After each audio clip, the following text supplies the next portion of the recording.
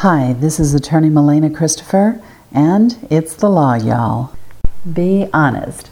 Have you ever watched Judge Judy and thought that you could do a good job in court and resolve your own legal problems in small claims court?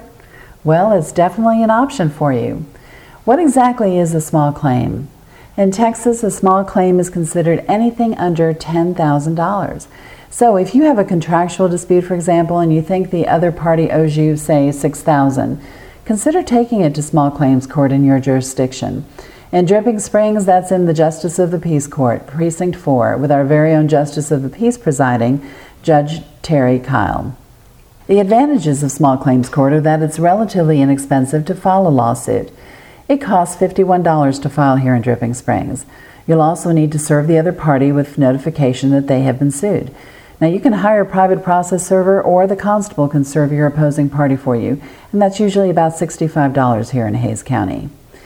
Now, even though you can represent yourself in small claims court, an attorney can also represent you. The person filing the lawsuit is called a plaintiff, and the person being sued is called the defendant. Now, there are several factors to consider before taking the step of filing a lawsuit. Number one, you should weigh the time and effort required to file a lawsuit against the amount you hope to gain if you win. If it'll cost you time off from work and the time and energy you'll spend in preparation of your case that, say, is valued to you at $1,000, is it worth going to court over $500? Number two, do you know for certain that you can locate the other party?